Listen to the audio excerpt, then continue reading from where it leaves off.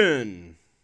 Let's talk hockey. Welcome to the Gackle Report, brought to you by the Bay Area News Group. I'm your host, Paul Gackle, coming to you from the Grand Sawgrass Hotel in Sunshine, Florida. Aaron Dell gets the job done in place of Martin Jones. No surprises there, as the Sharks put together one of their best games of the year against the Philadelphia Flyers.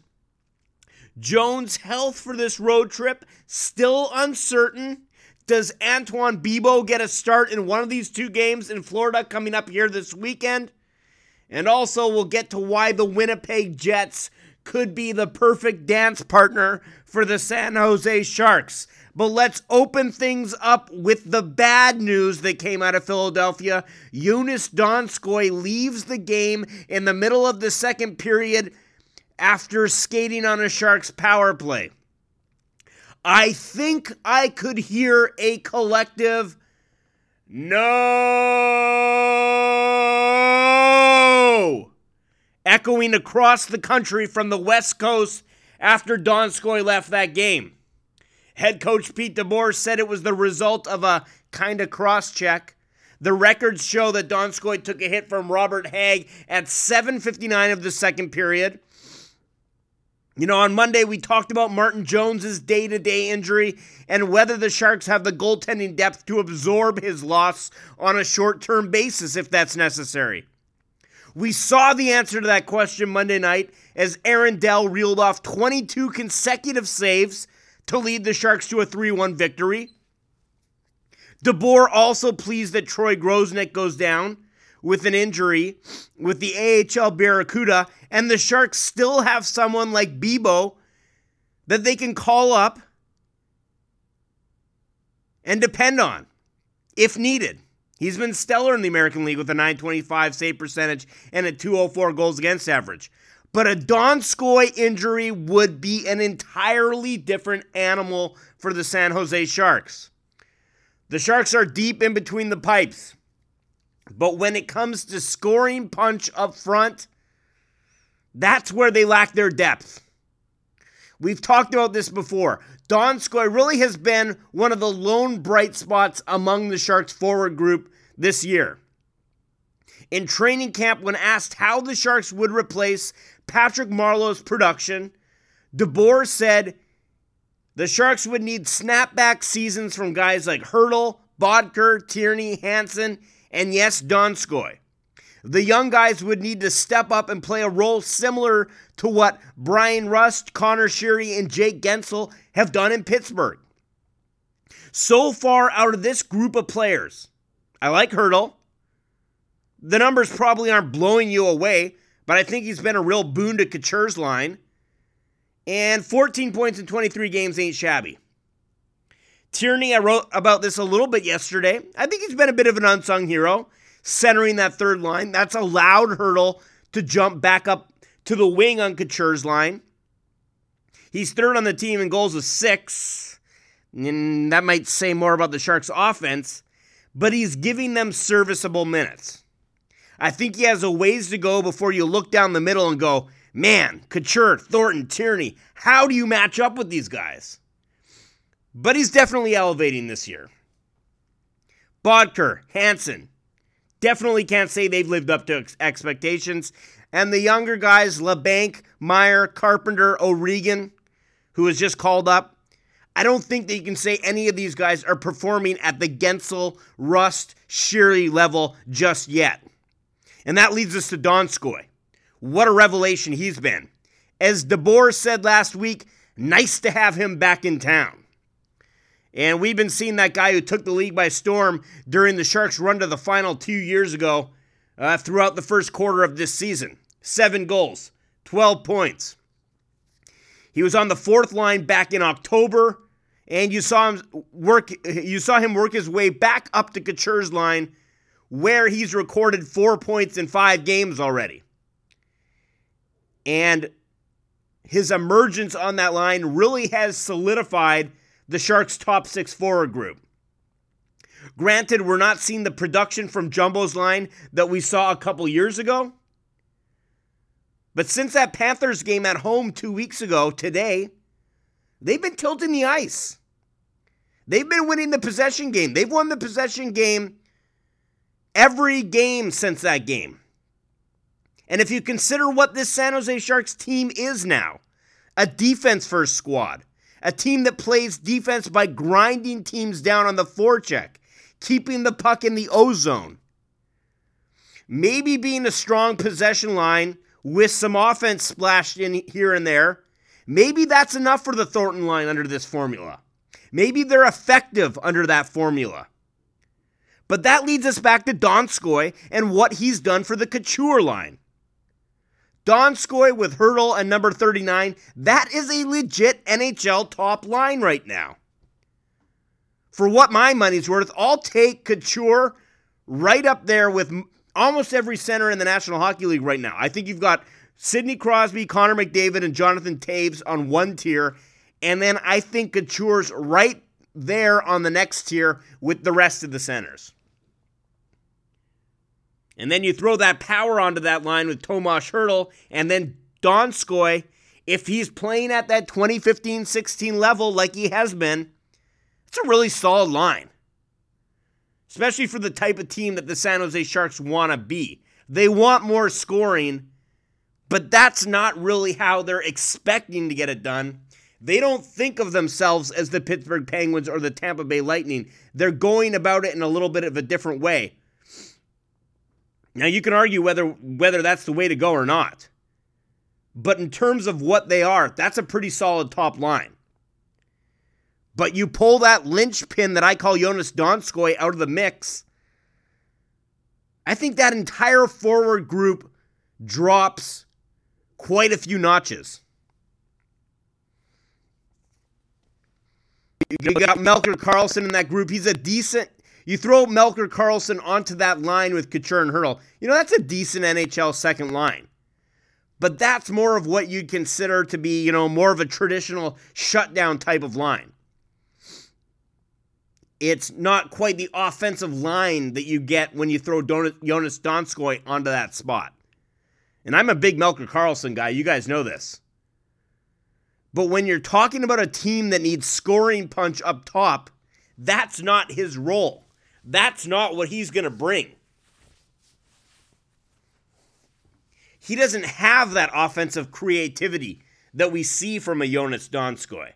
Think about Hertl's goal in Vegas, where Donskoi knocks down that puck with the, right there in front of the net, and then gives 48 that slick backhand feed. Think about that one he had early in the season. I think it was Tierney. And he gave him a no-look backhand feed from below the goal line. We've seen him create space for Logan Couture, too. You're not going to get that type of stuff out of Melker Karlsson. So like I said, now that Couture line becomes more of a second line. And then maybe you're not thinking of the Thornton line as more of a second line, possession line, grind them down, give me a little bit of offense type line. Moreover, then you're losing the depth of having a versatile player like Melker Karlsson down on your third line. He was on the fourth line the other night to start, but I think you look at Melker and he's more of a third line type guy. I'd much rather have him there than Jannik Hansen. Yeah, I just don't think the Sharks have enough offensive creativity to be losing a guy like Donskoi. We knew after last year that this team needed more offensively. They needed more offensive creativity. Not less. Then you lose Patrick Marleau. It would be a real blow to lose Donskoi for any extended period of time on top of that. And speaking of which, as I mentioned in my column yesterday, I think a potential trade partner is emerging in the Winnipeg Jets. Now, when we talk about potential trades, you're always looking at how those needs match up. In this modern NHL, more than ever, where everybody's dealing with tight budget restrictions and there's so much parity and everybody's kind of the same, you need to find another team where they need what you have and you have what they need. The Sharks need skill. They need speed at forward. And they also want somebody who works for now and into the future. We hear that a lot from Doug Wilson. Well, what do they have that they could possibly give up? Blue line depth, right? I mean, they have 8 guys, if you consider Paul Martin, who we haven't seen since the second game of the year, and Dylan DeMello, who's worked his way back into the lineup recently. Let's see. Who could use some blue line depth? And maybe they have enough speed and skill at forward to give some of it up. That's where you bring in the Jets stage right. The Jets are loaded with young talent up front. They've got a guy down at the AHL level, Jack Ruslovich, who's tearing it up, and they're still putting up 3.24 goals per game without him. But the Jets lost one of the anchors of their blue line last week in Tobias Enstrom, who's also in the last year of his contract. He's supposed to be out about another 7 weeks with this lower body injury. Perhaps the Jets could be enticed into trading for one of the Sharks' young defensemen, like a Joakim Ryan, a Dylan DeMello, or a Tim Heed. Or maybe they'd even bite on the hook and go after a veteran like Justin Braun or Paul Martin to fill out the Enstrom hole. There's potential there. And I'm not going to even start to throw out names on the Jets roster in terms of who they might be willing to trade. I have no idea. I just know that they're young and deep, and they could potentially give someone up without it breaking their roster. Not a lot of teams have speed and skill that they can give away. And I don't see it being like a 1-to-1 type trade if this were to happen. Because whoever the Sharks would get back, straight up for a defenseman, if they were to make a 1-to-1 trade for one of their defensemen, whoever they would get back wouldn't push the needle enough for them scoring-wise. I think they need to throw in a Timo Meier, a LeBanc, or an O'Regan, or some sort of combination of these guys to offset the imbalance. If you're getting a guy back that you think, can play in your top 6 and push the needle a little bit. The problem is the Jets aren't exactly desperate yet. While the Sharks, if they do lose Donskoi for any period of time, they're getting pretty desperate. The Jets are second in the Central Division, 15-6-4. They're 3-2-1 without Enstrom, so that does bode well for the Sharks a little bit. But for this type of deal to have any chance of happening, the Jets would need to show some serious cracks so that Kevin Cheveldayoff gets desperate enough to be willing to swing a deal. So don't look at something like this happening, here overnight. It's something that would need to develop over a number of weeks, assuming that the Jets get desperate enough to want to pull off that type of trade. So I'm not saying that there's anything imminent here that I see happening. I'm just saying there's a whole lot of potential. The stars are lining up a little bit. But the Jets would need to slip in the Central. That would give Chevy the impetus to make a move. It'll be interesting to see if Martin Jones is ready to go by Saturday for the Sharks' clash against the Tampa Bay Lightning. We should know on Friday whether or not Aaron Dell is in net against the Panthers might tip us off. Put it this way. If Jones isn't going to be ready this weekend for the Sharks set of back-to-backs, or for the Sharks back-to-backs,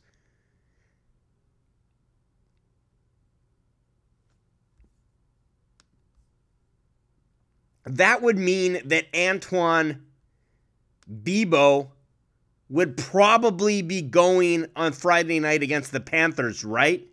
Because if you're going to have him start a game, you're not going to throw him in there against the Tampa Bay Lightning.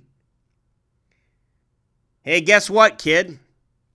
I know you only have 2 games of NHL experience. I know you're kind of came into this season as, the backup guy in the AHL. Not just our starter in the AHL. You're the backup to Troy Grosnick. Rex Grossman, right? Wasn't he the quarterback for the Bears? And the Florida Gators. What do you know? Full circle. You came in here to be Grosnick's backup with the AHL Barracuda. You have 2 NHL games under your belt. By the way, kid, we're going to throw you in there against the Tampa Bay Lightning. Remember that team that played video game hockey all over us a couple weeks ago? Yeah, no, they're not going to do that. So if you feel like Jones isn't going to be ready, you'd have to give Bebo Friday's game against the Panthers, I would think, and then Dell goes Saturday against the Lightning. If Dell is in there Friday night, my guess is we're getting Jones Saturday night against the Lightning. And let me tell you, that Lightning game Saturday, that should be interesting. I am looking forward to that rematch. Again, you've got the top offense in the game against the top defense, and the Sharks really got it handed to them last time out. The Lightning were playing, I'm not just going to say they're playing the modern game. They're playing NHL hockey in the year 2030. And the Sharks, they were back in 2017. Some would suggest maybe back in 2012 with that LA Kings style of possession game. So you'd have to imagine that the Sharks are eager to show that game was just an anomaly and that they can hang with anybody in the NHL. That their possession style game, their defensive game can hold up against the Tampa Bay Lightning.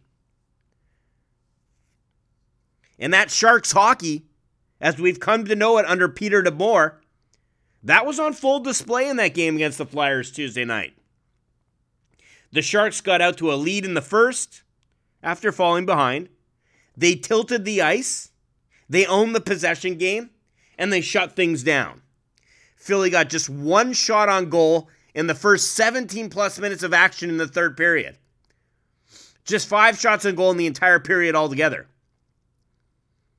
But that was a Flyers team that's reeling confidence-wise. That was their ninth consecutive loss. Their longest losing streak since 2008. Can the Sharks bring that type of game or anything close to it against the Tampa Bay Lightning? Is that a formula that works against the middle of the pack? But once you get in against the elite teams, the speed teams like the Lightning, the Penguins in the Cup final, does it still hold up? That's what we'll be watching for when the Sharks play the second game of a back-to-back Saturday. First, they will need to get through Bob Boughner, their former assistant coach, and the Florida Panthers here on Friday. That's all the time I have today for the Gackle Report. Thanks for listening, folks. Enjoy the back-to-backs this weekend. We will catch back up to you in Washington, D.C. on Monday. I'll be coming to you from a hotel in DuPont Circle. So on that note, again, folks, have a great weekend. I am out. Gackle!